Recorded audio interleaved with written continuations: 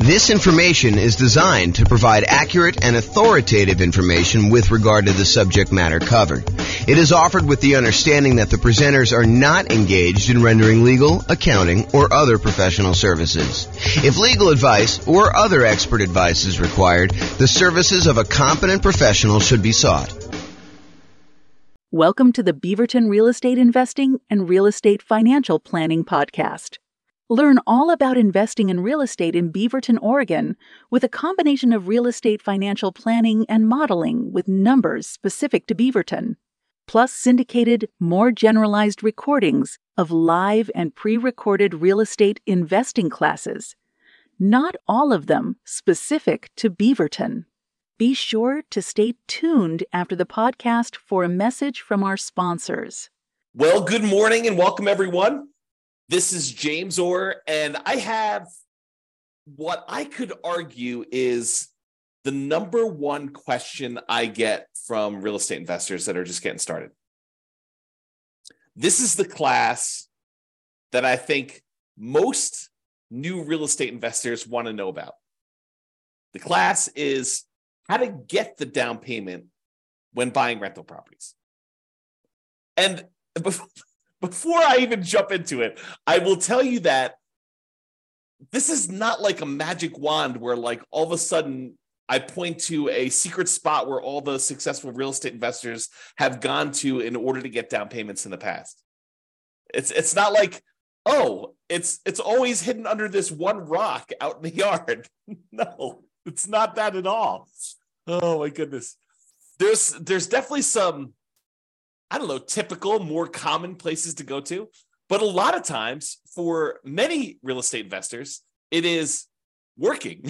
It's getting a job and saving money.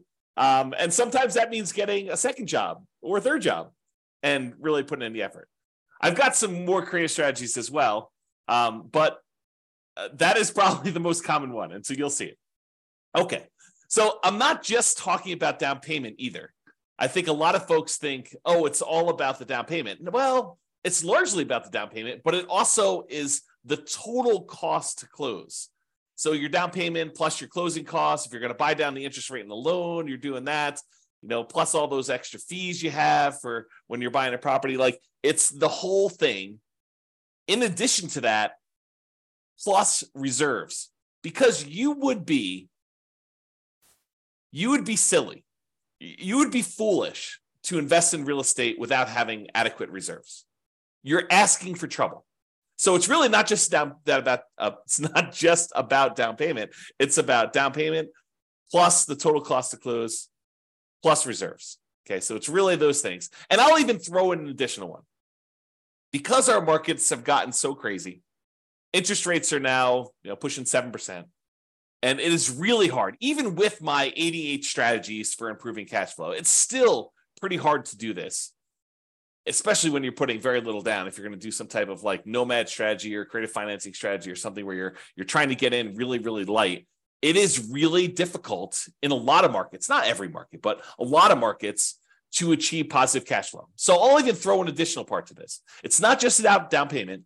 It's not your total cost to close, which it is, but it's also your reserves. And in some cases, if you really wanted to be a prudent real estate investor, someone who is very likely to see it through the inevitable rough times that you're bound to face. I'm not being negative or pessimistic. It's just like, you got to plan for this.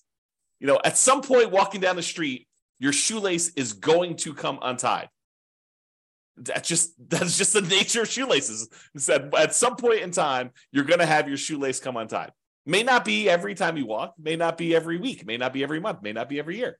But at some point, you got to expect the unexpected to happen. And you just got to bend down, tie your shoelace, and move forward. Don't bitch and complain about it. It's like, this is coming. You know that roofs have leaks. You know that tenants occasionally don't pay rent. You have to evict them. It's like, don't be surprised. These things happen, right? So kind of plan for this. All right. So what I was going to say, though, because I've gotten off on all sorts of tangents already, is it's not just about down payment. It's not just about the total cost to close, which is your closing costs and the down payment. It's not just about reserves. It is also about setting aside money to cover the total amount, the cumulative amount of negative cash flow you are likely to have on the rental property. And you can see this on the world's greatest real estate deal analysis spreadsheet. If you go into the overrides tab, it shows you how much cumulative negative cash flow you have on a rental property that you're considering buying. And what basically is doing is it's saying, look, if rents are where they are right now when you buy the property and rents are going up at whatever number you set in there, most of the time it's set to about 3%, then eventually rents kind of creep up and your other expenses, taxes, insurance, maintenance, all those also creep up as well. But the thing that usually does not creep up is your mortgage payment. And so after a small enough period of time, usually a few years, although it can be longer depending on how bad your negative cash flow situation is. But after a certain period of time, usually rents creep up enough and the expenses on the property, the taxes, the insurance, the maintenance, vacancy, whatever else you have got going on in there, that usually creeps up slower than the amount rent is going up. And eventually your negative cash flow goes away. So if rents are kind of creeping up slowly over time due to inflation, then usually the amount of negative cash flow you have eventually goes to zero. So for example, let's say you bought a property and had negative $200 a month cash flow. And the next year, rents went up by $50. And so the next year, I'm oversimplifying, but next year you only have $150 a month negative cash flow. And then the year after that, rents go up another $50. And that year you have negative $100 a month. And the year after that, rents go up another $50 and you only have $50 negative cash flow. And then the year after that, you have break-even cash flow because rents went up another $50. So you could actually sum up, $200 a month times 12 months, about $2,400. The next year, it's about $150 a month negative cash flow times 12 months, which is about $1,800. Plus the next year, it's about $100 times 12 months, which is about $1,200. The next year, it's $50 a month negative times 12 months, which is $600. And you can go add all those together and you get whatever the number happens to be, $5,000-ish or so. It's my guess, just based on doing some really, really, really rough math in my head. So if you were thinking about like saving up, where do you get this down payment from? It's not just down payment. It's the total cost to close, which includes your closing costs and your down payment, plus setting aside an adequate amount for reserves, 6 months of reserves, 12 months of reserves, whatever you believe in. If you're doing something really, really safe and secure, like a savings account, or if you're doing, I'm going to take this money or part of this money and invest in the stock market.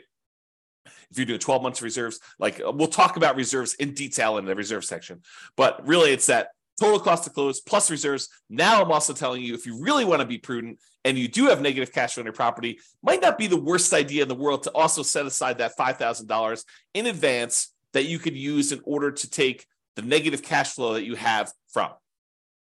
And you could argue it's really the negative true cash flow, the negative cash flow you'd have after you take into account the benefits from depreciation, cash flow from depreciation. But I will do an entire class on this topic alone. Not today, because today is all about how do you come up with down payments. So we've covered this in a previous class, but this is really about down payments are really about reducing your need to have a down payment, period. And then also producing the down payment that you need in order to buy rental properties. So there are strategies, and we talked about this in the previous class a couple of days ago, and go watch the video on that, about how to go buy a property where you don't need a down payment at all the nothing down loan programs as an example, or maybe doing some creative financing stuff where you don't need as much down payment. So really there are strategies to reduce your need for down payment, which is not what we're covering today. We covered that previously. And then all the strategies for producing the down payment, which is what we plan on covering right now. And as a reminder, we've been focusing in on this down payment thing because that's the class topic, but you still need to have good credit. You still need to have good income. You still need to have low or no other debt to support the loans, with very few exceptions. So realize while we're talking about strategies to reduce your down payment in the previous class and strategies to produce a down payment, those are really only part of the overall equation for you being able to get the loan. You need good credit, you need good income, you need low or no other income, low or no other debt in order to support the loans, with very few exceptions. The exceptions are things like creative financing and stuff. All right. So any simpleton, any fool could find a reason why, that strategy won't work for me.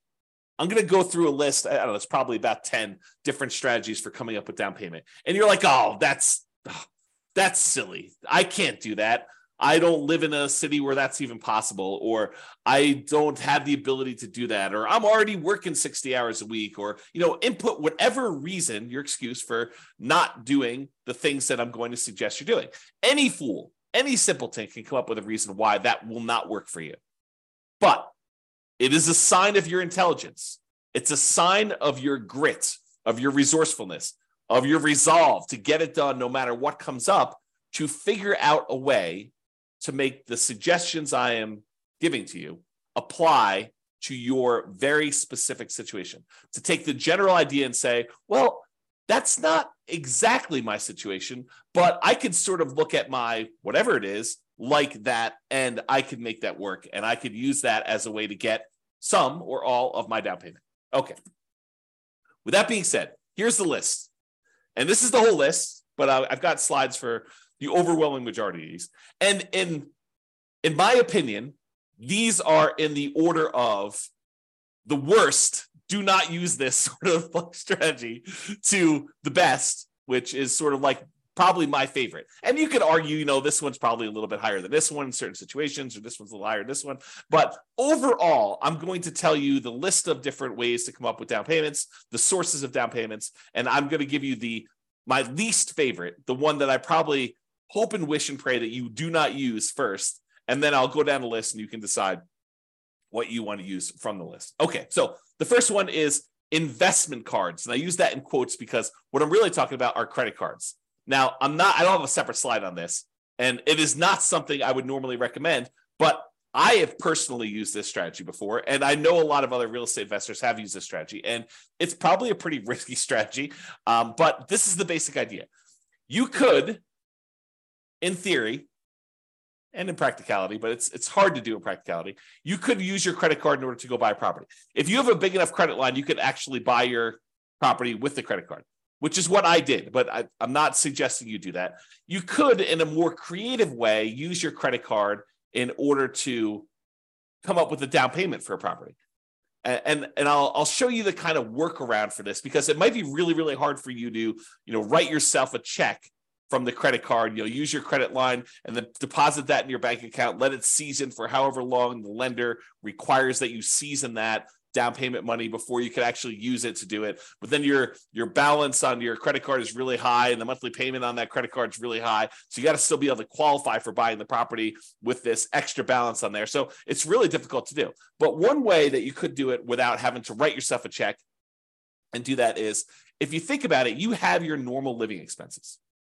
And you could, not that I'm recommending you do this, but you could decide to put all of your living expenses, every time you go get gas or groceries or whatever it is, on the credit card and save the cash that you would otherwise be using to pay for those things. Keep that in the savings account that you plan to use for your down payment, and slowly over a month or 2 or 3 or 6, use your credit card to pay all of your personal expenses. And even as I say this, I'm cringing telling you this. But again, we're starting with the worst strategy, okay? But you could go ahead and put all of your personal expenses and all your bills and everything else on your credit card. Let your credit card balance sort of build up. Let your savings of the money that you would otherwise normally spend on all this other stuff kind of build up, and then use that savings account money in order to put a down payment on a property in order to do that. And I will tell you, this is my least favorite strategy. I'm reluctantly even telling you about it because I do not recommend it. Okay, that being said, the next one of all the worst strategies you could possibly do, oh my gosh, because the credit card one was not bad enough. This is the next best one step up from using your credit cards. Oh my goodness. The next step up from using your credit cards is if you have other rental properties and the tenants have given you security deposits, and in your state or your city, because there are probably laws for both, you are allowed to do this, because in some you are not allowed to do this. I'll give you an example here when we get to the slide. You could use the security deposits from your tenants to be able to go ahead and use that as a down payment to buy your next property. Again, not my favorite strategy. It is the second worst on the list, but in some really unusual cases, if you're short $1,000, $2,000, $10,000, and you have that sitting in a security deposit account, and the deal of a lifetime comes along, and you have other reserves that are much more painful for you to get at. There's a whole bunch of like caveats I'm adding to this, right? I'm trying to paint a situation where I could sort of, in my mind, justify doing this. I personally have never done this, but you could go ahead and justify. I've done the credit card one, but I've not done the security deposit one. But you could justify taking some security deposits and utilizing that as down payments. We'll talk about that as a strategy. The next worst one, like slightly less worse than the security deposits and better than investment credit cards, is maintenance reserves. So as you own a bunch of rental properties, you should be setting aside money for maintenance on the properties. You know it's coming. We talked about this at the beginning. I mean, you know roofs are going to go bad. You know that you're going to need a plumber at some point. You know that you're going to need to replace flooring. You know you're going to need to upgrade a kitchen at some point in time. You know the HVAC system's going to go, the AC unit, the furnace. All those things are the water heater. All those things are going to go out at some point. And so you should be, like we do in deal analysis, you should be setting aside money each month to plan for those maintenance reserves. And sometimes you get lucky where you'll have a tenant that's lived in a property for 10 years and, knock on wood, nothing breaks. And so you have this account balance that is growing for a property that you own. Maybe even more than one property, 5, 10, 15 properties, 20 properties. And that maintenance reserve account starts looking really attractive because you've got $5,000, $10,000, $15,000, $50,000, $100,000 sitting in this maintenance reserve account for the maintenance on all of your different properties. And you may be very tempted at some point in time to go tap into that maintenance reserve and use that for down payments.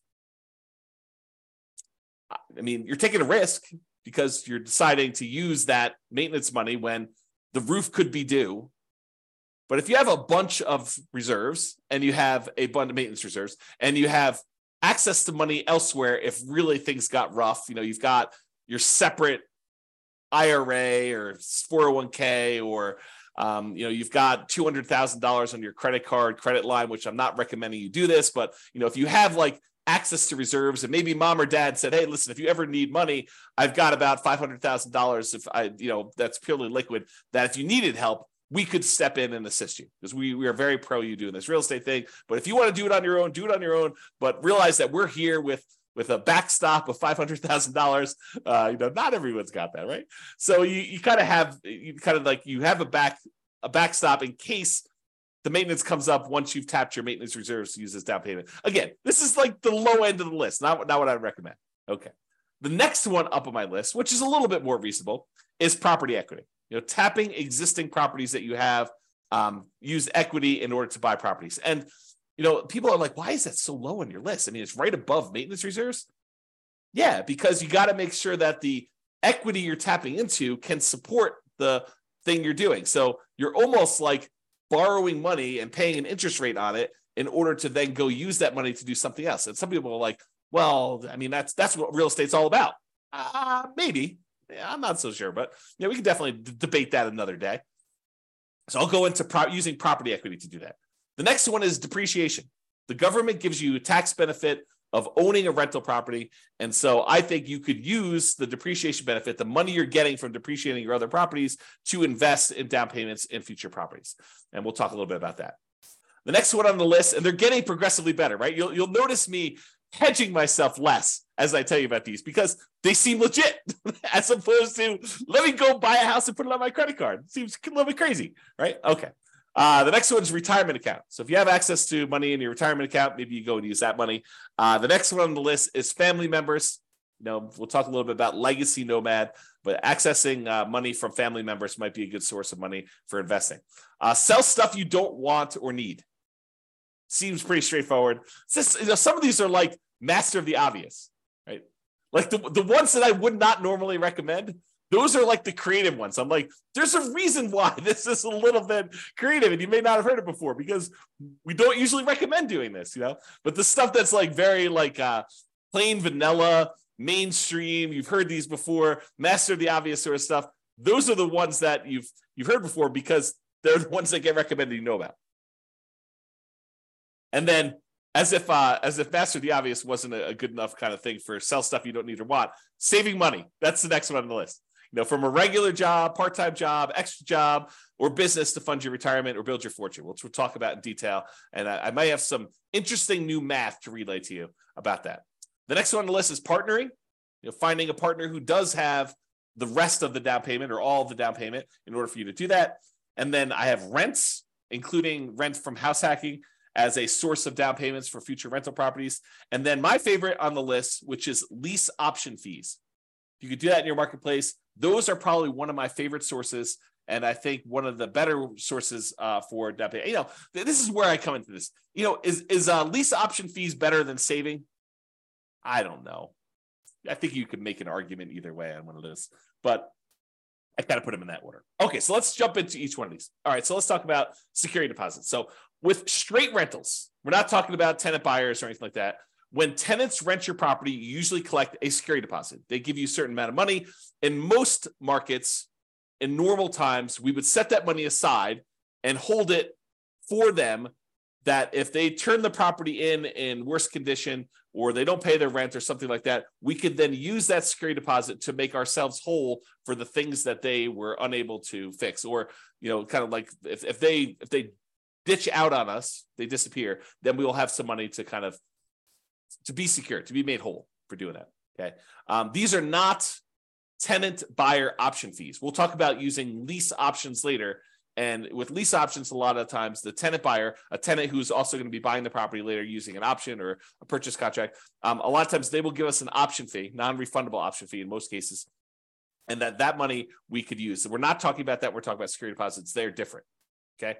But as far as security deposits go, in some states, you are unable to touch this money. It must be held in a trust account. So for example, in Colorado, you do not need to hold this money in a separate trust or escrow account if you are not a real estate licensee. If you do not have a real estate brokerage license, you do not need to hold it in a separate trust account. So it's a little bit flexible there if you wanted to tap into it. You do need to find out what the laws are in your own marketplace. Check with your attorney, find out for the laws in your marketplace, because in your marketplace, they may require that you do it. Like, for example, here in Colorado, if you have a real estate license, you must use a trust account. You cannot keep this money in just a regular bank account. You must keep it in a special trust account, not just a bank account that you've designated as a trust account. It's a special type of account that you get from the bank called a trust account, even for your own rental properties, even if you only have one rental property and you're not managing it. So you must, if you are a licensee in Colorado, must use a trust account,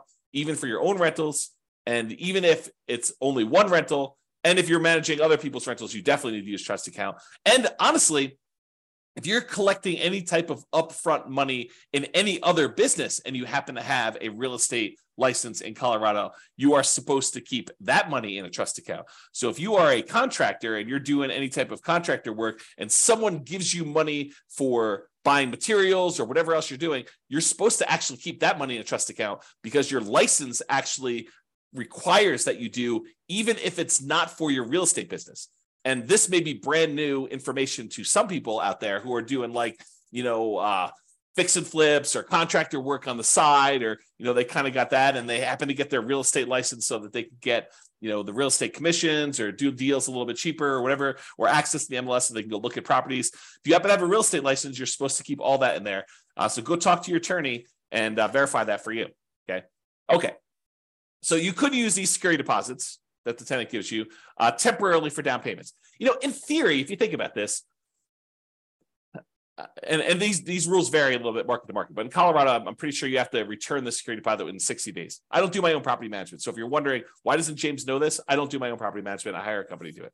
But my understanding is that you need to return the security deposit within 60 days. So if you think about it, the tenant gives you 60 days notice, 60 days before their lease expires, that they're not planning on renewing their lease. So you start marketing the property 60 days before their lease expires.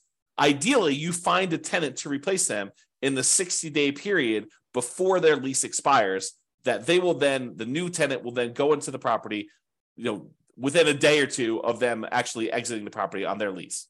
Okay. So in theory, the new tenant should give you a security deposit before the old tenant even leaves. So if you think about it, in most cases, you won't ever be without a security deposit, right? Because the new tenant is giving you a security deposit before the old tenant even leaves. And then when the old tenant leaves, you have 60 days to give them their security deposit back minus whatever expenses that they had on the property that was damages on the property or things like that. Okay. So you should not have a period of time, if you're doing property management correctly, starting way early, getting notice early, putting the tenant in there, and then doing the work that you're supposed to in order to get the tenant out. You shouldn't have a period where you don't have a security deposit. So you could, in theory, use this money for down payments and without having a lot of risk. But I do think it's not prudent for you to use security deposits. That's why it's the lowest on the list. Well, second lowest on the list of credit cards for doing this, okay? You still need to be able to return the security deposit when the tenant moves out. Make sure you have a plan to replace that. It's kind of one of my notes here. And if you're hiring a property manager, if you're not doing property management yourself, they will likely be holding the security deposits. And so this option will not be available to you at all because they're the ones holding the security deposit. You're not going to be able to tap into it. Okay, so we covered security deposits. Let's talk about maintenance reserves. We recommend you set aside money for maintenance on your rental properties. This should be obvious. I mean, we talk about it during deal analysis. We talk about it during capital expense class. All these different times we talk about having maintenance money set aside for your rental property. You should be saving this money in some type of account, letting it accumulate so that when you do have maintenance issues come up, you have the money to go in there and use that. But you could temporarily use this money as down payments. You've been saving up down payments using traditional savings, and you're very close. But the deal that you really, really want just came on the market, and you're $5,000 short. And you have, $50,000 in credit line in your credit card, and maybe $100,000 in your retirement account. So you have money elsewhere that you could use, but it's painful money to get at.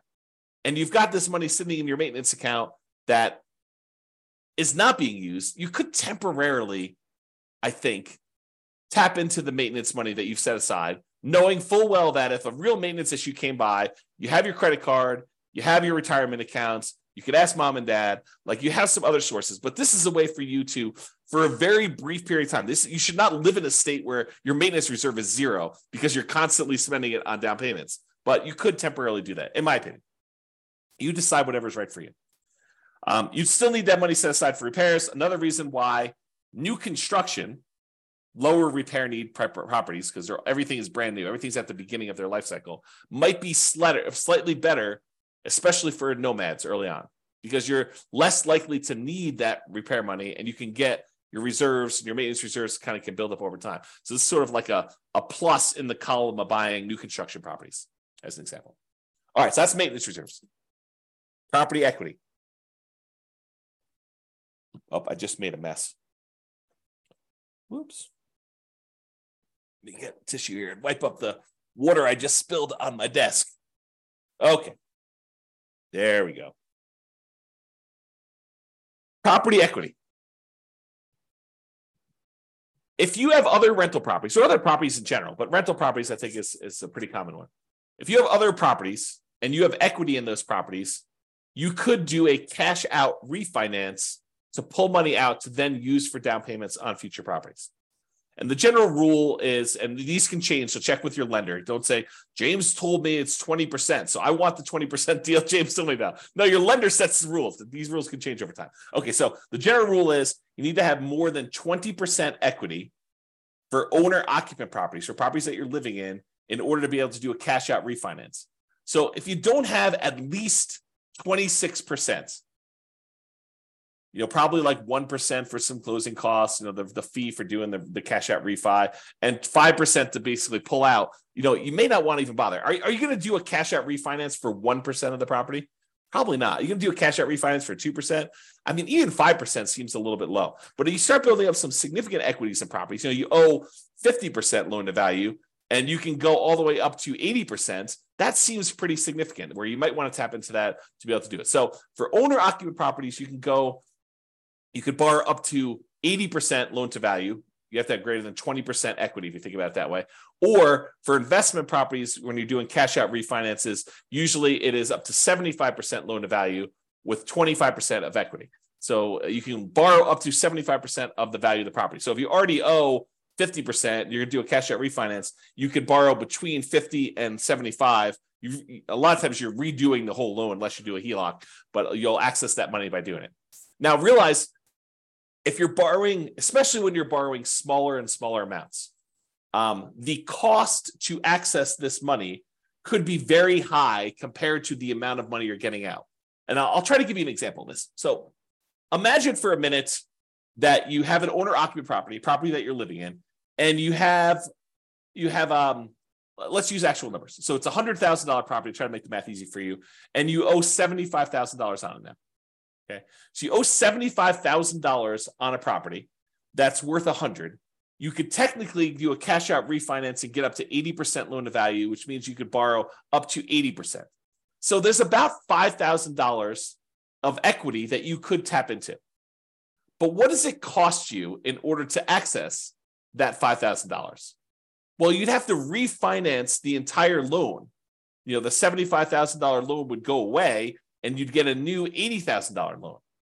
Well, what might it cost you to do an $80,000 refinance? Maybe a point. It could be, flat fees. It could be, $800, $1,200, $1,500, depending on which lender you're using. But a lot of times the lenders will say, the rate for doing this loan is whatever it is, 7.5% for cash out refinance, because the rates are usually a little higher, but it might be 7.5% interest rate if you pay a point. If you choose not to pay a point, it could be 7.875 or 7.625.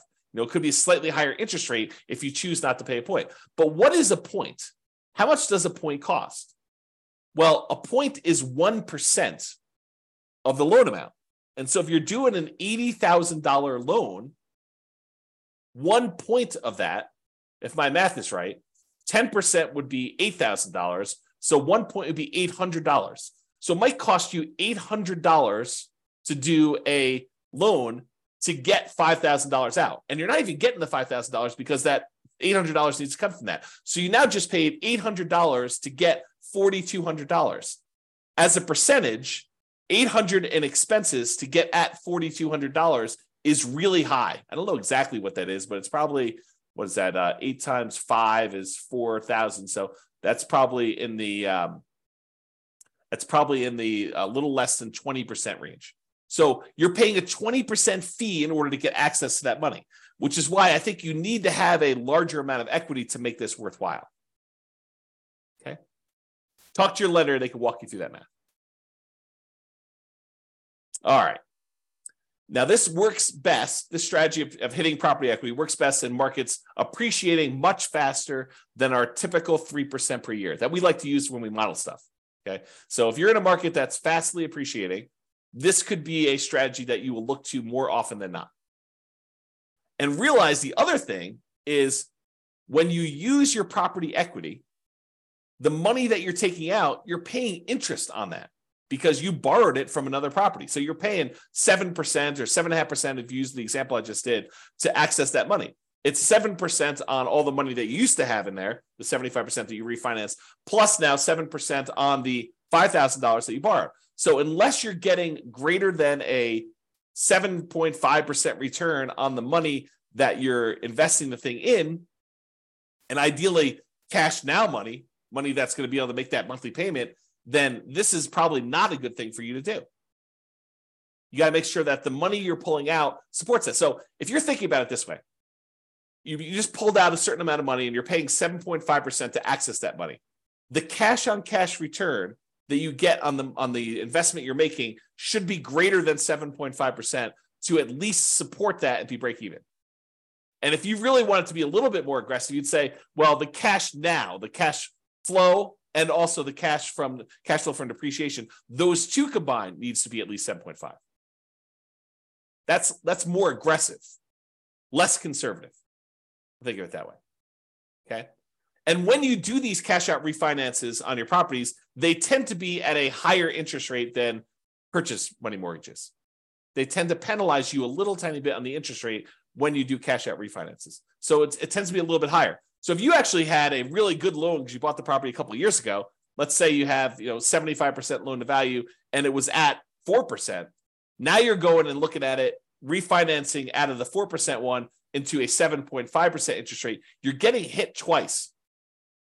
Because you're taking this 4% really good loan that you had, and now you're actually having it at 7.5, and then any money that you pull out is also at that 7.5 too. So you're getting rid of a good loan in order to get access to a little bit of money, and that money is at a higher interest rate too. Now, you could do something where you tap into it with a home equity line of credit, and they do some of these on investment properties. So you could leave the lower amount in there, the 75% that we had. Because I was doing owner occupant. The 75% of the money that you had in there for your owner occupant loan, you could leave that there, and then you do a home equity line of credit for the extra 5% in order to tap that. That way you leave the good interest rate on the one mortgage and you're able to access the equity to do it that way. And that could be helpful for you, especially if you have a really good interest rate, low interest rate on that. Okay. Now, I don't usually recommend this strategy if you have a tenant buyer in the property and you are using like a lease option exit, like a lease option or lease purchase to kind of get out of the property, because that equity is sort of spoken for, especially if you've gotten a non-refundable option fee and part of that is actually being used somewhere else. So I don't usually recommend you try to do these on lease option properties where the tenant buyer is buying the property from you. This is usually a strategy to use for long-term buy and hold type properties that you do not plan on selling. Or maybe you're going to sell it much later. Okay. The more properties you own in general, the harder it is to tap into property equity. Because eventually you get to what I think is the current limit is 10 loans. You get to 10 loans, they tell you cannot do a cash out refinance on any properties until you have less than 10 loans. And it's loans in total of all types. All rental property loans in total, not like credit card loans or something like that, or car loan. Okay. So the more properties you own, the harder it is to tap into. So in theory, you think to yourself, oh, the more properties I have, the more equity I will have to tap into. But really, you get to a practical limit where once you get beyond 10, they're like, no, you can't be moving equity around like that. You can't be doing these refis. And that rule may change. That's a lender rule. Or maybe you find a lender where they don't have that rule. It's a possibility. So check with your lender for the current guidelines, as it feels like these have changed over time. So sometimes it's 4 properties, sometimes it's 10, sometimes it's 15. I mean, who knows? I don't remember specifically 15, but I do remember at one point 4. I think there was a 6 at one point. I think there's a 10. I could be remembering wrong, but that's my kind of like faulty memory coming into play next for this. All right. So that's property equity. Refinancing properties. So in some rare cases, interest rates declining with a portfolio of rental properties will make you want to do what's called a rate and term refi rather than doing a cash out refi where you try to pull money out. Sometimes you bought properties at 7, like in today's marketplace, and then 5 years from now, maybe your rates are back down to 4. And so you may want to go and do a rate and term refi to improve your cash flow. You're not trying to pull money out, but you're trying to do that. Well, when you go do these rates and term refis, you're refinancing the interest rate and the term of the loan because you're going back to 30 years in a lot of cases, although you don't have to. But a lot of times when you do these rate and term refis, you're extending out the years in order to be a 30-year loan again. And so the monthly payment usually goes down a lot because the rate went down. And also you're extending the term. It used to be you borrowed the full amount of the purchase price over 30 years. And now you've got, 2/3 or 3/4 of the original loan balance that you are now spreading out over that same 30-year period that you got originally. So the monthly payment comes down a lot. But when you do these rate and term refis, you can usually pull out, and it may vary depending on the lender and when you do these because it may change over time, but you can usually pull out about $2,000 per property and it not be considered a cash out refinance. So usually if you pull money out of a property, it's considered cash out refinance. You get hit with that penalty to the interest rate and you're limited by that loan to value number there. But if you go in there and you say, look, I want to do a rate and term refi, and they allow you to be not perfect. They allow you to say, well, I'm going to refi, and you can go $2,000 over the amount that you owed previously. So you could you could actually receive $2,000 at closing a rate and term refi and it not be considered a cash out refinance. So if you've got 10 properties and you're refining all of them at the same time, then you might be able to go pull out, $20,000, which could help get you partially the way there for down payment. All right. Again, this is an uncommon situation, but I want you to be aware, especially since we're in a high interest rate environment now, and many years from now, not 6 months from now, probably, but 5 years from now, we may see interest rates decline back to be 4%. Who knows? I mean, they could go up higher from here. No one really knows. But if they do come down, remember, James told me that when I do this rate and term refi, I should talk to my lender about pulling a little bit of cash out, not a cash out refinance, but a rate and term refi where I have a little bit of money coming back to me at closing. All right, that's refinancing rental properties. All right, let's talk about borrowing money for down payments. It could be tricky to get a lender to go along with this if it's a loan, as compared to a gift, okay? But you could go and you could borrow money for a down payment from some source, okay? Making the house pay enough to cover the payment on the borrowing money. So we talked about this when I told you, you got to make sure that the money that you're using, the money that you borrowed to invest in something else, make sure that pays enough so that you can pay the debt on the old property. And when you do your deal analysis, it's going to say you've got a, whatever it is, 5% cash on cash return. Realize if you borrowed that money from somewhere, that you may not really have a 5% cash on cash return. If you look at your overall picture, you may have just got a 0% net return because the money that you're getting a return on now needs to go and pay the other property's extra payment that you've increased. So just realize that. So in some ways, you could structure deals where you have interest accruing.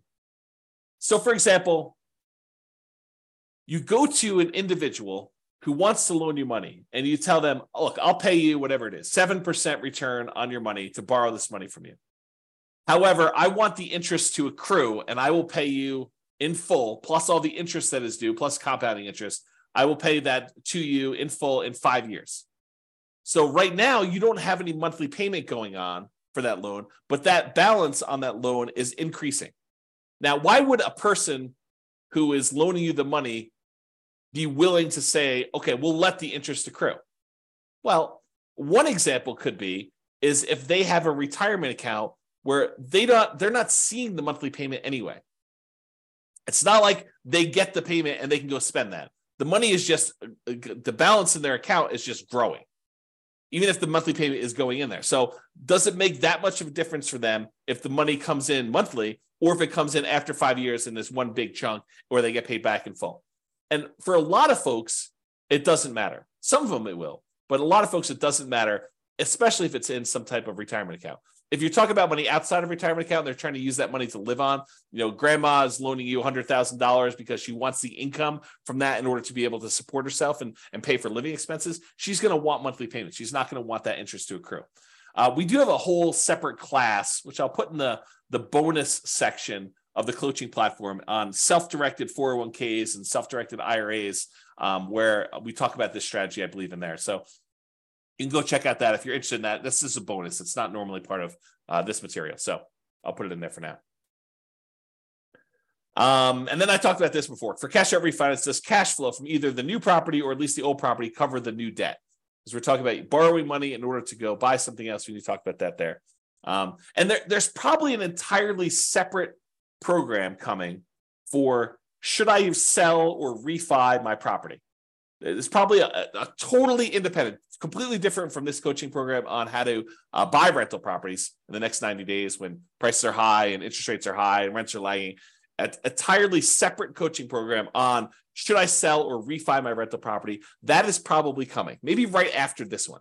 After I get done recording all the content for this particular coaching program, maybe I'll go on to that one because there's a whole different set of problems and discussions and applications and software and thinking about what you do. Should you sell your property? Should you refi your property? So stay tuned if that's of interest to you. Okay, let's talk about depreciation. Depreciation could be thought of in two ways. Number one way, it could be thought of as a way to reduce or to completely eliminate negative cash flow. You know, if you had negative $50 a month in cash flow on a property, but then when you thought about the benefits you get from owning a rental property, the tax benefits you get from owning a rental property, and you realize that you're saving $150 a month in taxes by owning this particular rental property, which is probably not abnormal for a normal rental property, normal price range. They vary depending on price. But if you think about it, you're getting $150 benefit back in your taxes that if you wanted to, you could go down to your job and say, hey, change my exemptions so that you're taking less out of my paycheck, because at the end of the year, I know I'm getting this amount back on my tax return because I'm getting this depreciation benefit on my rental properties. They would then go and adjust your exemptions, which means that they would take less out of your taxes at work, which means that you'd get more from your paychecks, whatever that is, weekly or biweekly or monthly, which means that you would actually see cash flow, improved money in your bank account by not having to pay those taxes each pay period. So what you thought was a negative $50 a month by owning the rental property, when you combine that negative $50 a month from the cash flow portion of it with an extra $150 positive from the cash flow from depreciation, now you're net together positive $100 a month. When you combine cash flow and the cash flow from depreciation, we call that true cash flow because it takes into account the tax benefits as well. And with that, you are positive 100. So depreciation could reduce, in this case, or completely eliminate negative cash flow. If you had $150 a month of negative cash flow and you got $150 in cash flow from depreciation, those offset. That is now completely eliminated. If you have $300 a month of negative cash flow and you have $150 in cash flow from depreciation, well, it offsets 150 of that 300 and you're left with still $150 negative. So you've reduced it. Okay. This tends to be how I usually talk about it for deal analysis, especially for nomads. And when you're living in the property as an owner occupant, you do not get depreciation. Depreciation is only on rental properties. But when you convert a property that you are living into an investment property, then you get to take depreciation on that, and that starts. So it doesn't count while you're living in the property, unless you've got roommates. Your roommates are paying you, and then go talk to your tax advisor about how you can offset some of that with depreciation, not all of it. But this tends to be how I discuss this when I talk about deal analysis, especially for nomads.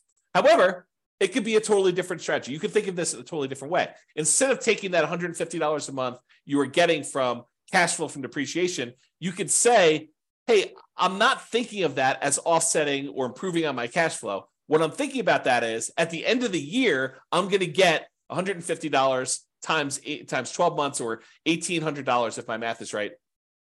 I'm going to get $1,800 at the end of the year, which I could think of as forced savings toward my down payment on my next property. Right? Instead of thinking of it as monthly to offset cash flow, improve cash flow, you could actually think of it as a forced savings account, which at the end of the year, you get that amount back that you can then use to do down payment. So if you've got 5 rentals and you're getting $1,800 per rental to do that, if my math is right, that's like $9,000. So you can think of that as getting $9,000 back at the end of the year that you could then use as down payments to purchase something else. Okay. So yeah, think about it that way. So if you're like the type of person who has a hard time saving money, first of all, that's a skill you should work on. But if you're still working on that skill and you're not quite there yet, this could be a strategy to help you save money in a forced way. You could use it as at the end of the year, I collect this big chunk of depreciation as a rebate on your taxes rather than the cash flow monthly to do that. Okay. All right. I think I covered this already. You don't get depreciation on a property unless it is a rental property. You cannot do this on your owner occupant. And I did talk to your tax advisor if you're getting roommates while you're living in a property. Oh, I will make one other note here because it is time sensitive. So depending on when you're listening to this, this may no longer apply to you. But as of right now, this is March 15th of 2023. As of right now, this year, you can get what's called bonus depreciation. And I'll give you the briefest of explanations because we're talking about depreciation, but I need to do a whole separate class on this. So the idea is this. Typically, when you get depreciation on a rental property, they take the value of the property, not the land. They exclude the land completely, but they take the value of the buildings of the property, and they depreciate that for residential property over 27 and a half years. So the amount of depreciation you get is static. It's fixed. Okay. They take the value of the buildings, they divide by 27 and a half, and that is the amount of depreciation you get over that time period. So 27 and a half years. However, the government allows you to do two different things right now. One thing is you can itemize through a engineering study the different lifespans of different components of your property. So instead of taking the entire building and saying everything is one homogeneous mass, and I'm going to take the depreciation over the entire 27.5 years. If you hire an engineer to come in and do a study for you, they could say, hey, look, the carpets only have a lifespan of whatever it is. I don't know these from memory, but let's say it's 5 years. They can say the carpets have a lifespan of 5 years and they're worth X number of dollars. And so you can depreciate the carpets over 5 years instead of 27.5 years. So really you're carving out part of the overall building and you're speeding up how fast you can take depreciation on certain parts. And so you could do that with flooring, you could do that with kitchen cabinets, maybe you could do that with roofs or windows or whatever else you want to do. The engineering study is what goes and does this, and I'm not an expert on that part, but they can go ahead and take all those things and they can speed up how fast you can collect that depreciation in such a way that what we used to be over 27.5 years, you'd take $150 a month for the entire period. Now you might be able to take $600 a month for the first 5 years, and then $400 a month for the next 5 years after that. And then after that, it might go down below the 150, but then it's only $75 a month for the next, whatever that is. I can't do the math in my head, 17.5 years, whatever it is. Okay. So what you do is you don't change how much depreciation you get. You change when you can take it. You kind of move it up, you compress time, and you get a little bit there. So that's the idea of getting an engineering study and doing kind of like this, I'm forgetting the term for it, but it's this accelerated depreciation. Maybe that's what it is. It's accelerated depreciation. There's a second type though as well. And my understanding is right now, temporarily in the tax code, this year you could take 80% of the bonus depreciation. So you can even compress time even more and get a certain amount of depreciation really far up front and get this significant amount this year as a bonus depreciation. So this year, my understanding is it's 80%. Next year, it's 60%. The year after that, it's 40%. The year after that, it's 20%. And then it goes back down to zero. And they may come back in and change the tax law. This has come back in to the tax law, gone out in different forms, slight variations of it. So this is coming, gone into the tax code over time. It seems to be an incentive they use in order to kind of stimulate the economy. But it goes away. This is 80% in 2023, 60% in 2024, 40% in 2025, 20% in 2026, and then zero in 2027. I think that's the math. You can go check with your tax advisor to understand this, but you can get this bonus depreciation and get a lot more depreciation benefit in year one as a bonus than it is over that period of time. That's my understanding. Again, as a layman, I'm not a tax professional. This is not what I do for a living, but that's my understanding of how the bonus depreciation works. And it's for a limited time. So if you buy properties this year, you get the 80% bonus. If you buy it next year, you can only get a 60%. If you only get a 40%, you only get 20%, you only get a zero. But you can still do that accelerated depreciation thing where you hire the engineering study. That still exists. That's not going away, as far as I know. So anyway, that's the kind of brief talk on depreciation. Go seek out more information if that's something that's interesting to you. Talk to your tax advisor. All right, retirement accounts. So your retirement accounts and other people's retirement accounts as partners could be a source of down payments for you. You could use some of the money from your retirement account to fund your retirement, basically buy rental properties. You could change asset classes from investing in stocks or bonds or CDs to real estate. Many cases, you will need to change your retirement account from a traditional brokerage-held retirement account to a self-directed retirement account in order to be able to use your own, or if someone else is using their money, they would need to have probably a self-directed IRA or self-directed 401k or some other type of account like that in order to be able to invest in your deals, to be able to make a loan to you in order for you to invest that way. Okay.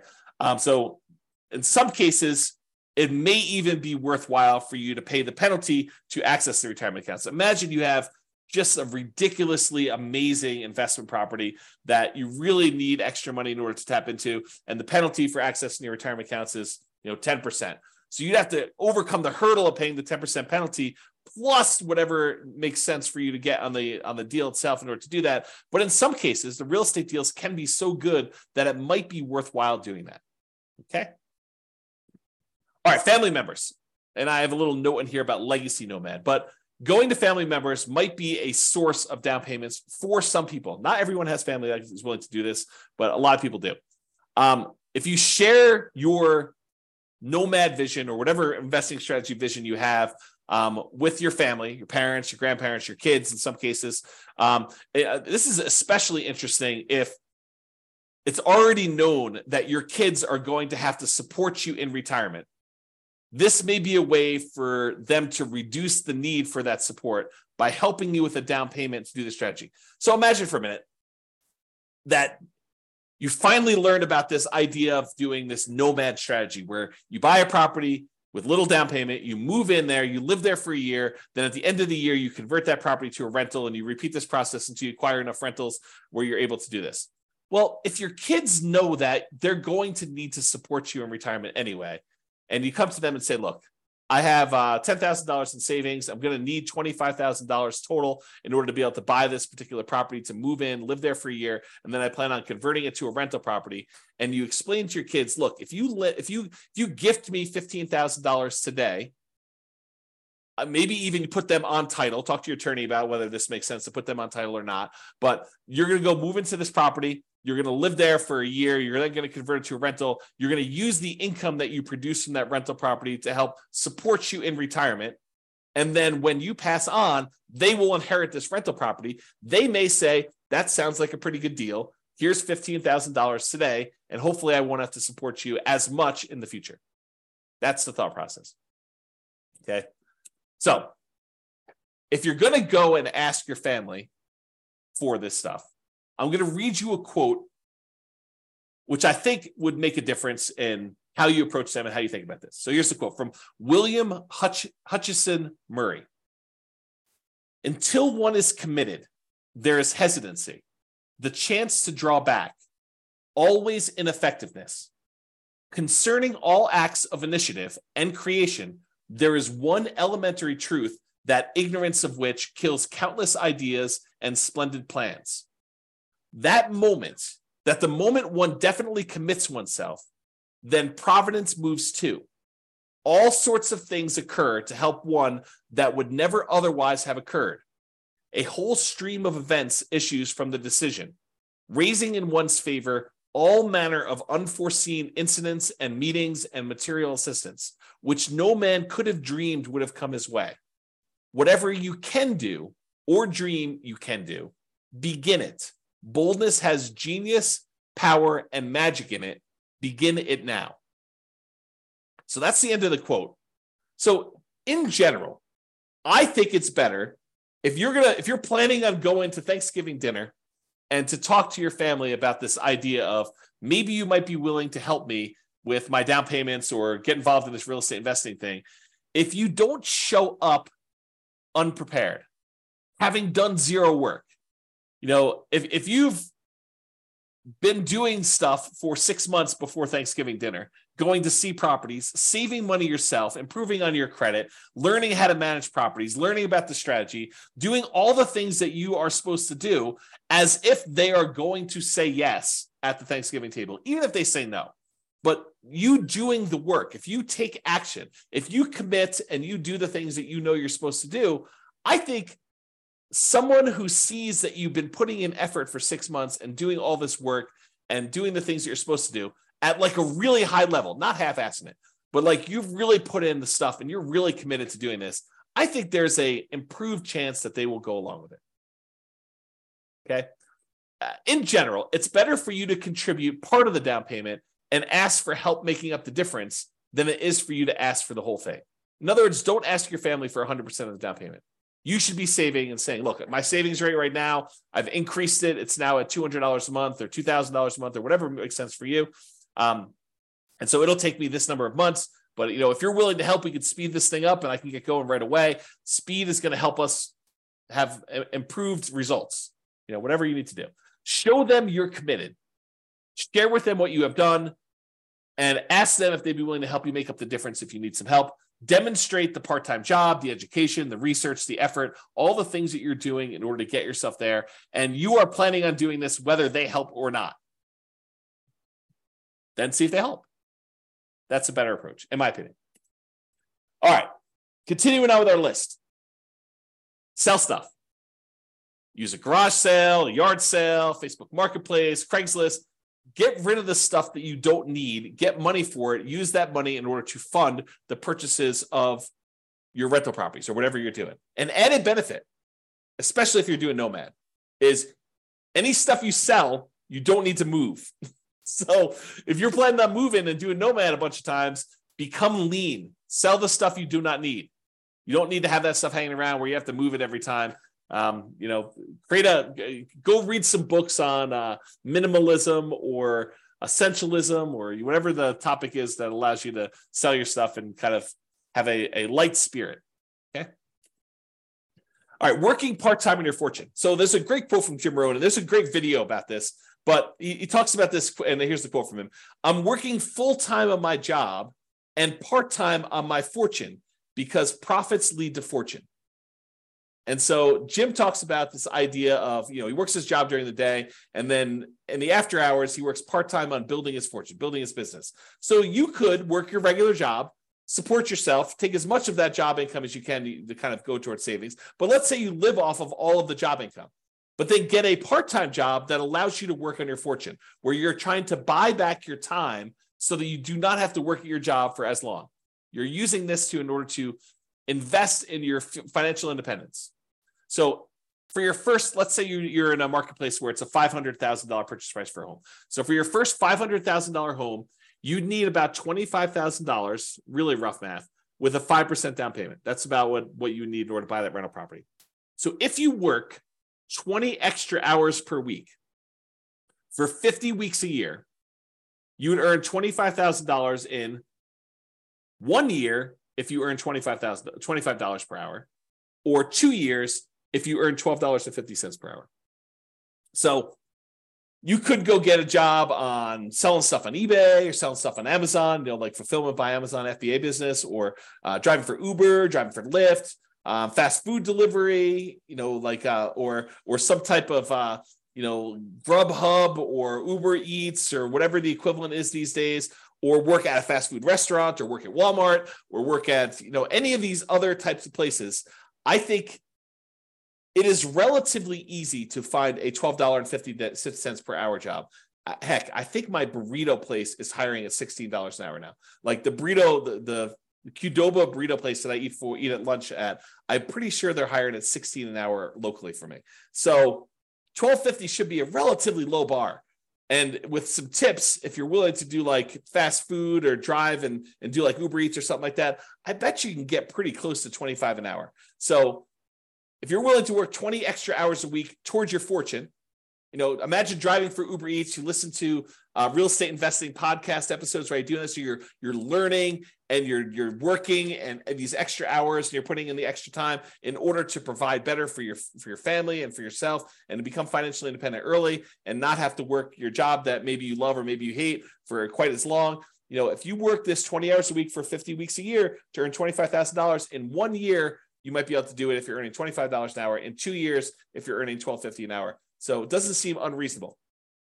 Or instead of doing 5% down, if you do 3% down, you'd only need $15,000 for your first home. If you work 20 hours a week at $15 an hour, you need to work 50 weeks to jumpstart your fortune. Okay, so about a year to do that if you're doing 3% down. Or maybe you're willing to go buy your first property as a nomad or house hacker in a rural area around where you live, and you just convert this extra labor to commute time. Maybe you need to commute a little bit longer, but you're willing to do that so you can get a nothing down USDA loan, as an example. Different strategies. Once you have your first house, you could use that house to fund future down payments, or you could continue to work part-time building your fortune. So you don't even need to do this for the entire time. If you do, it's great. It helps you get there. But you could, as a totally different strategy, which we'll cover, you could decide to have the house, the first house you buy, contribute toward building your fortune. You could use that house as the source of future down payments, which I'll talk about. Okay. So would you be willing to work 15 to 20 hours a week on your fortune if you knew your part-time business would make more than your job income within a few years? It's a question you need to ask yourself. It's different for everybody. I used to include this chart in a class. I think it's in the class I used to teach when I used to talk about the Fixer Upper Nomad class. But I had this chart where I figured out how much you were making for each rental property that you bought. And it varies a little bit market to market, but basically in most markets, it's about a little earlier, a little less earlier, a little bit more later, but on average over an entire life holding this rental property, it usually works out to be about $30,000 per year per property that you make. And a lot of folks, when they want to do fix and flips, a lot of them have this threshold where they say, I want to make $30,000 per flip. Some people are willing to make a lot less. Some people want to make a lot more. But I think I hear a number a lot, $30,000 per flip, as a reasonable number. So if you think about this, if you do a fix and flip and you're making $30,000, that's like trading dollars for hours. You're doing labor in order to make that $30,000. Where you go buy a rental property, you make $30,000 per year per rental you own. Just by owning the rental property, from appreciation and debt pay down and cash flow and the cash flow from depreciation, the overall return you're making is in excess of $30,000 over the life of that loan, life of that property.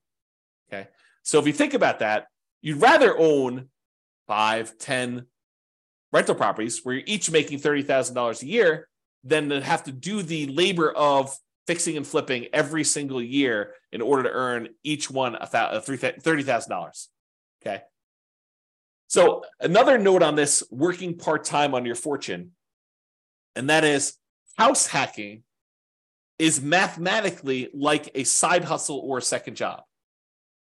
If you think about it, if you decide to house hacking is where you take part of the property that you're living in, you rent it out. Like you rent out bedrooms as an example, or you buy a duplex, triplex, or fourplex, you rent out one of the other units where you're living in one of the units. Okay, that's house hacking. So if you think about house hacking, though, house hacking is like having a side hustle or second job.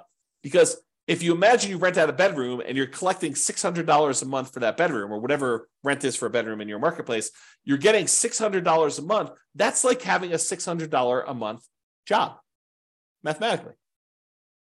So if you were making, $20 an hour, $20, is that like working 30 hours for the month? So it's almost like working 7.5 hours a week. You rent out 2 bedrooms, that's like working 15 hours a week.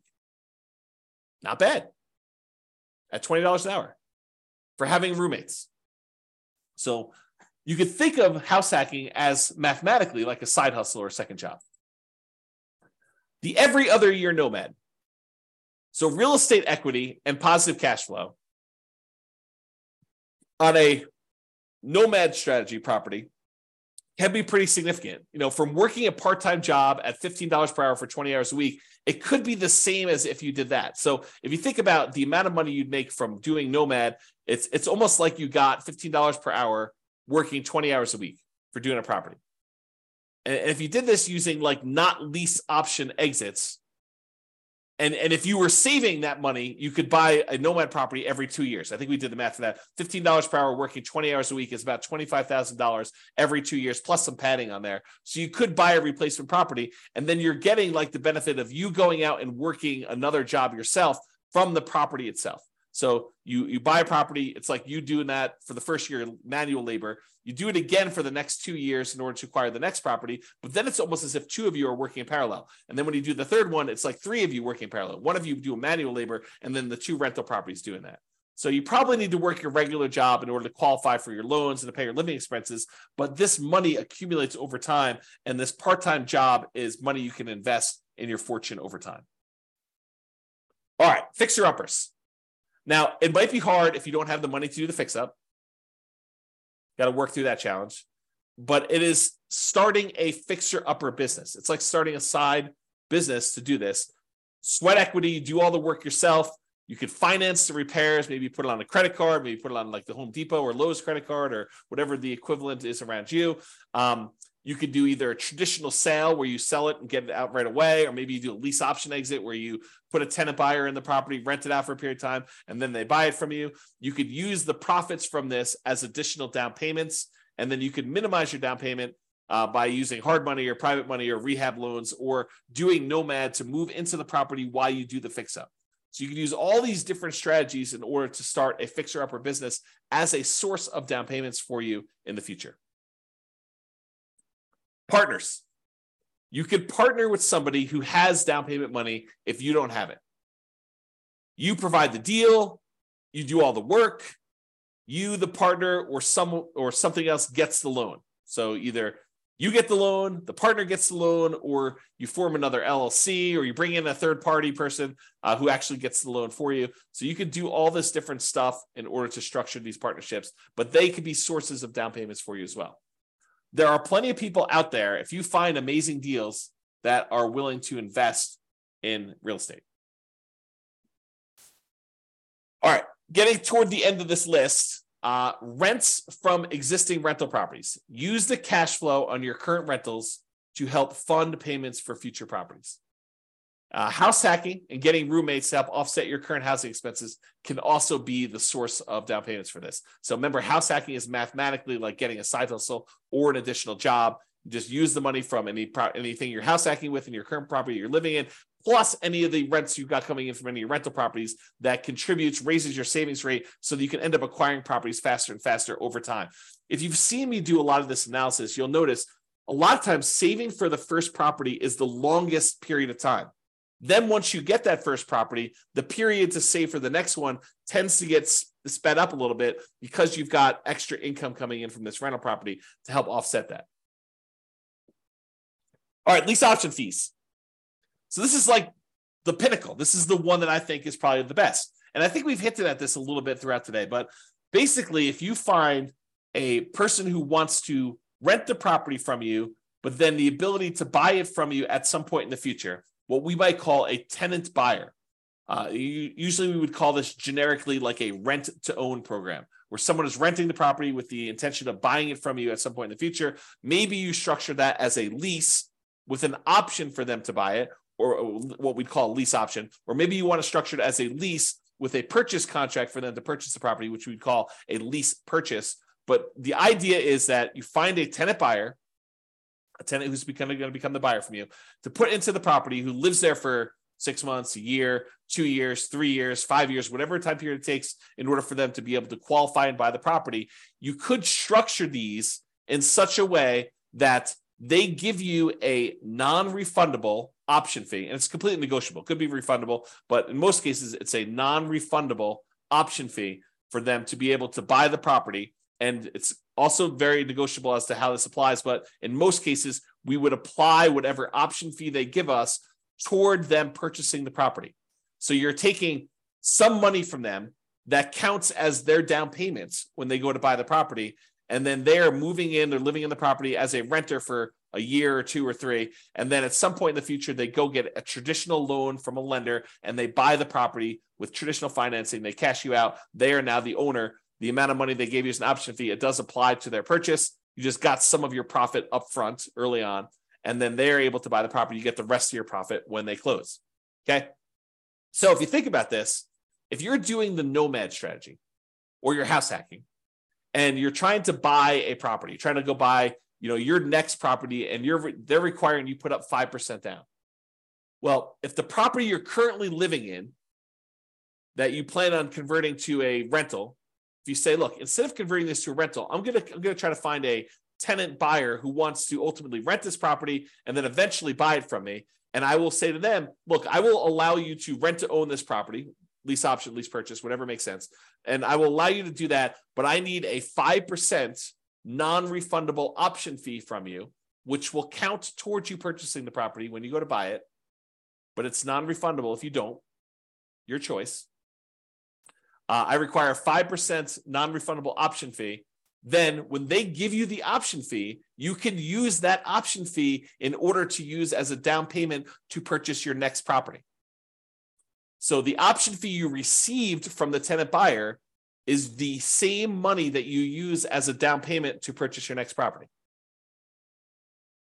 So basically, the previous house is funding the purchase of the next house. Does that make sense? Okay. So we have an entire class on this, and I wrote a book on this subject. The strategy is called, the class title and the subsequent book title is How to Acquire a Multi-Million-Dollar Real Estate Portfolio Starting with Just $3,000. And the idea was you buy a house with nothing down or 1% down, but you could do like a USDA house where you buy some property with nothing down. Then you live there for a year. Then you find a tenant buyer who wants to lease option or lease purchase that property, and they give you 5% down as an option fee. You take that 5% down, you use that to buy your next property. Now you have a tenant buyer in this one. Then you live in the property with the 5% down from the option fee for the next year. Then you convert that one to another tenant buyer. They give you another 5% down, different tenant buyer gives you another 5% down. And then you repeat this process until you acquire a portfolio of rental properties. At some point, the tenant buyer who was in one of the earlier properties is going to cash you out. They're going to buy the property. And at that point, you usually make another profit. You make more than the 5% they gave you down. And you're making a little bit of cash flow in the meantime on the rental properties. But then that big chunk of money you use, you can then use that to help offset the down payments you need on future properties. And eventually you get to the point where enough of these are popping and you've got enough extra money where you can then start buying, in addition to the ones that you're nomading into with 5% down using the option fees, you could buy additional 20% down or 25% down rentals at the same time. Because eventually some of these previous properties, the tenant buyer decides to buy the property from you, and they do that. So there's an entire class on that. I'll put it in the bonus section. I think that's where I put it, for you to go watch and to learn more about that particular strategy. If you can't find it, drop me an email. Okay, but that's the basic idea, is you use lease option fees in order to source the down payments. Now, you say to me, James, I can't get a tenant buyer to give me 5% down. Okay. So maybe you need to save up 1% and get 4% from them. Well, I can't get them to give me any more than 3%. Okay. You need to do the work to save up the 2% and then get the tenant buyer when they can give you 3%, and that'll supplement it. So you can't get the full 5%, then work around it. Do something else to provide part of the down payment yourself. In some cases, you're going to get more than you need. You're going to get 6%, 7%. It depends. Or hold out until you get 5%.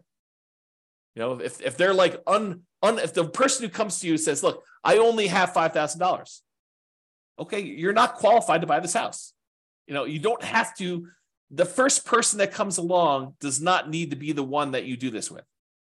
You might need to market your property for a month or 2 months or 3 months or 6 months or wherever long it takes in order to find someone who has the amount of money that you can use in order to buy the next property. Okay, so just realize that might work that way, which leads me to my next thing, which is my second to last slide. You may need to combine several strategies. You decide to do a 15% down non-owner occupant loan, an investment type loan. Maybe you're able to find a tenant buyer with 5% down. Maybe you're able to partner with your realtor to get 3 to 5% down from them to kind of get them to contribute. And maybe you need to save up 5 to 8% down yourself for part-time work. So you don't need to do all of it from one source. You don't need to sell enough stuff to get 15% down. You don't need to work a job where you do 15% down all yourself. Some of these things can kind of be combined into multiple strategies.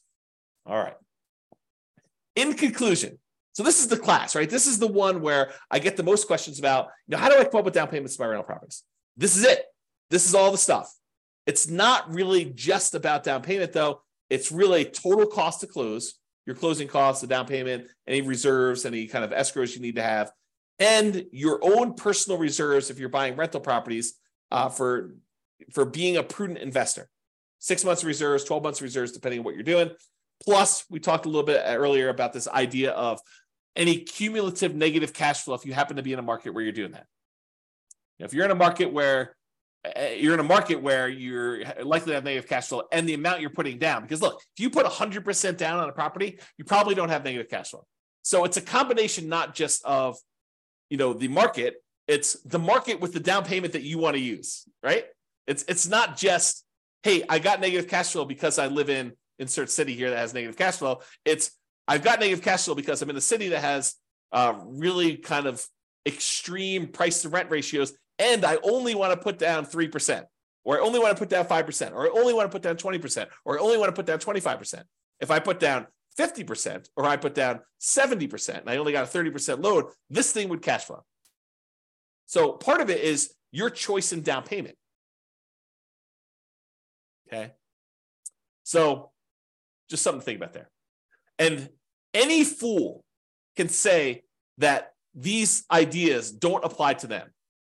Really, it's a sign of your intelligence, your resilience, your resolve, your grit, your tenacity, your ability to work through and be creative and solve problems to figure out how they apply to you, how you can use these strategies. Okay. You don't get any, like, you come to me and say, these don't apply to me. You have any other ideas? No. I mean, I might have other ideas, but no, I don't have any other ideas. You tell me, look, I could sort of twist this one and make this one work and do this. I may be like, hey, by the way, you could also do this little twist to that too. Part of it is you being creative and applying it to you. For down payments in general, we've discussed in a previous class, it's about reducing the need for down payment in some cases. And as we discussed in this class in detail, it's about producing the down payment you need. Utilize a strategy or strategies that make sense for you and your particular goals. And that is all I got. So hope you enjoyed that class. This has been James Orr.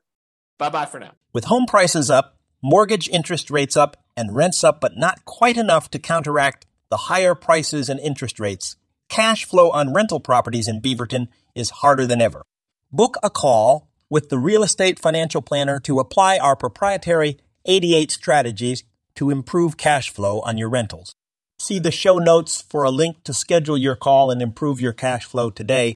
If you're a real estate agent, lender, or professional in Beaverton that wants to help our real estate investor listeners, consider reaching out to learn about collaboration opportunities with this podcast. We'd love to add more value to our listeners by having you assist our investors buy, sell, and finance their real estate investments. See the show notes to schedule a call to discuss collaboration opportunities